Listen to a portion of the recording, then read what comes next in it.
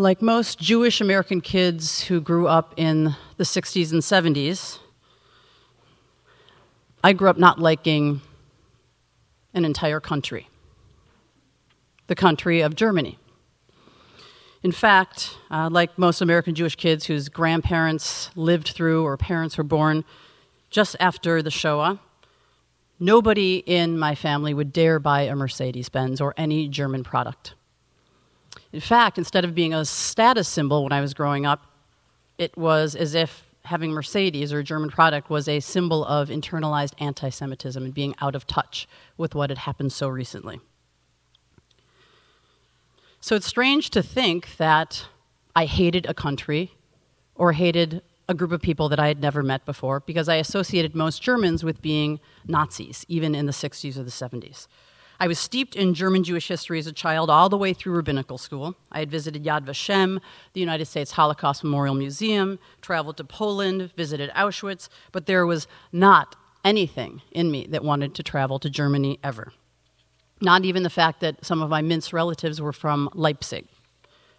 Until last week, at 50 years old, I had not stepped foot in Germany. Then something changed. When Emmanuel was given the incredible opportunity to take a young adult trip to Berlin, sponsored by Germany Close Up as guests of the German government, I realized my time had come. Rabbi Rodich had been a participant on the trip as a rabbinical student, and he was very eager for us to get a group of young adults and to go to Germany. So we led a group of 25 young adults. I see some of you who are here that joined us in Germany last week. We spent 8 days being totally immersed in Jewish culture and German history and culture, which was incredible. It turns out I knew very little about anything outside of the 13, 14, 15 years surrounding the Shoah. I knew that most German Jews thought of themselves first as German and then as Jewish, like many American Jews feel that they are first American and then Jewish. And I knew that the Jewish population of Germany was made up of only 1% of the entire German population before the Holocaust. But in my week there, I learned a lot more. So tonight I want to share a few observations of what it was like to travel with 25 young adult, very open-minded Jews. The organization that hosted us was called, and I have to tell you, my German is terrible, so I translated everything. I just got Strasse and Platz and Wiener Schnitzel down, and then everything else I had to have translated. So the organization was called Action Reconciliation Service for Peace, which was founded in 1958 by the Confessing Church, or the German Protestant Church.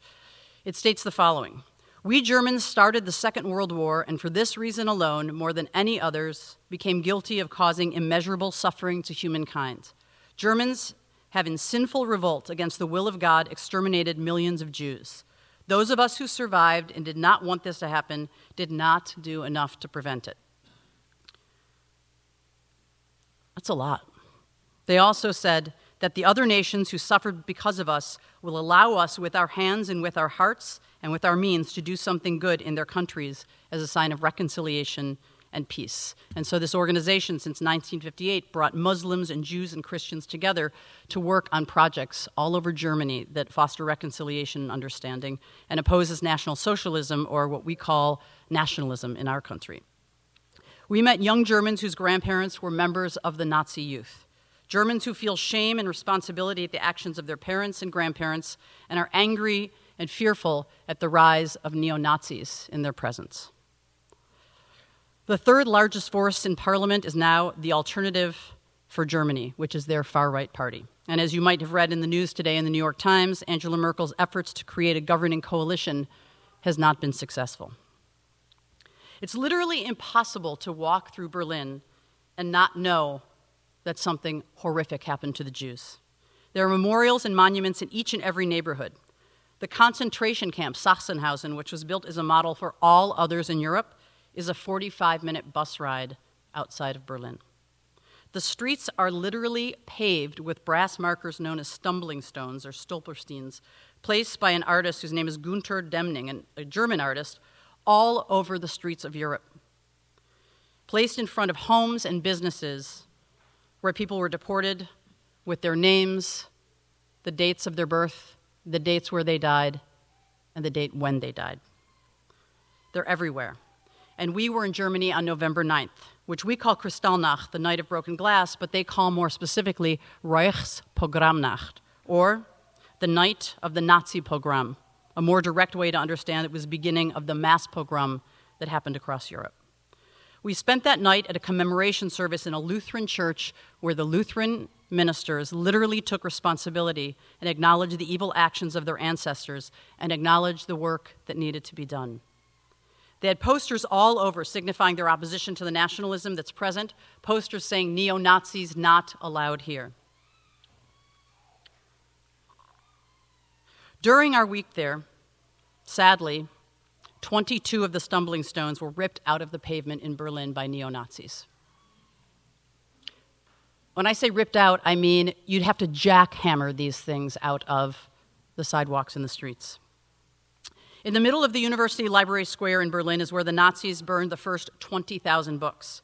Israeli artist Micha Ullman was commissioned to create a memorial there, and he built an underground library room painted completely stark white with empty shelves that could hold 20,000 books. And the only way that you can see it is if you're walking across the plaza. There is a big plexiglass window that you walk across and you look straight down, and it's like a ghost library underneath you. When we visited the Jewish Museum, it was an incredibly strange feeling. We were one of the few Jews that were there, and to me, it almost felt like a museum to an almost extinct people. In fact, when Rabbi Rodich was there 5 years ago, there was an exhibit called Jew in a Chair. And they welcomed any Jew who wanted to sit in the chair and have non-Jews look at what a modern Jew looks like today. Rabbi Rodich can tell you what it was like because he went and he sat in the chair. That exhibit is still going on. It's in Warsaw right now. The exhibit is how I felt in Germany a lot, a Jew in a chair. And after so much discomfort, we finally spent Shabbat in the traditional liberal Freien Kirche. How did you pronounce it, Josh? The synagogue? Okay. Josh over there in 6 days learned fluent German. It was very strange. It was all online, but you could hear him on the bus speaking German fluently. Freien Kulifer. If anybody knows how it's pronounced, I'm terrible with the German. So this liberal synagogue was built in 1913 as an Orthodox synagogue, and the main part of the synagogue was damaged during Kristallnacht, and then it was bombed in 1944, and it didn't matter because in the tiny sanctuary, about 80 members of their congregation welcomed us. And the line from the Israeli philosopher came to me, did the Jews keep Shabbat, or did Shabbat keep the Jews? And it felt to me in those moments that Shabbat really was a refuge in this stormy reckoning of a week, a palace in time, where we spent with Russian Jews and German Jews who just discovered that they were Jewish, Jews who chose to be Germans who chose to be Jewish, Israeli Jews, and then 27 of us from this Bavarian-rooted, German-historied Temple Emmanuel. What would the founders of Temple Emmanuel, who traveled by boat or overland in the 1840s during the gold rush to arrive at the shores of San Francisco, make of 25 young adult Jews going back to discover ourselves 167 years later? What was unexpected about traveling to Germany for me was not how I felt as a Jew in Germany, but how I felt as an American in Germany, with a country of people who have dealt with the shame and continue to work on the reconciliation. It made me think about our own country and our shameful history of racism. What if we erected a memorial at every place in the United States where a lynching had occurred, hanging a noose and placing a memorial marker with the names and the dates of those who were murdered?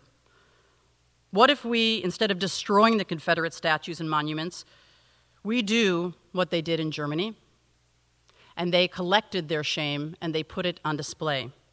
It's what the Chancellor of University of Texas, Austin, Gregory Fenves, the son of Holocaust survivors, did. He had the statues on the UT campus removed in the middle of the night, and then they were placed in UT's Dolph Briscoe Center for American History in an exhibition to remind Americans of our history. He wrote, "The University of Texas at Austin is a public, educational, and research institution first and foremost. The historical and cultural significance of the Confederate statues on our campus and the connections that individuals have with them are severely compromised by what they symbolize. Erected during the period of Jim Crow laws and segregation, the statues represent the subjugation of African Americans. That remains true today for white supremacists who use them to symbolize hatred and bigotry." very powerful from the child of Holocaust survivors. And finally, on my way back from the trip on the plane, I was reminded of the Midrash about the two arcs that traveled with our people from Exodus in Egypt to the Promised Land. And the Midrash teaches that there wasn't just one ark that came with us and guided us and created a sense of spiritual sanctuary, but there were two arks. And the two arks held first the intact tablets that Moses carried down the second time and placed into the ark. But the Midrash says that an Israelite, someone found that there was merit, there was worth in the broken, shattered tablets that Moses had shattered the first time when he came down from Mount Sinai and was angry at the Israelites, and that someone had gathered up all the shattered pieces and put them in a second ark. And that second ark of broken, shattered pieces also followed the Israelites all the way through that 40-year journey. And the reason I thought of it was because we don't have to look back all those years, over 3,000 years ago, to understand what it means to be carrying shattered, broken pieces of our history. And we don't have to look back 3,000 years to know that we still are living in a place where there's a lot of shattered and very little whole. But we do need reminders in hopeless times that there is hope for the future. And our trip to Germany, in fact, 25 young American Jews from this congregation who took off 10 days from their families, from their work, from their lives, to learn about themselves, to learn about our history, and the potent ways that Germany has worked towards reconciliation since the Shoah, was very powerful, hopeful medicine for me. It reminded me that Hitler did not succeed, that his insidious and evil efforts to rid the world of the Jews took a terrible toll on our people, but that Am Yisrael Chai, that the people of Israel are still here, we're strong, and we are also a people of great memory. But what we do with our memories is completely up to us. Shabbat Shalom.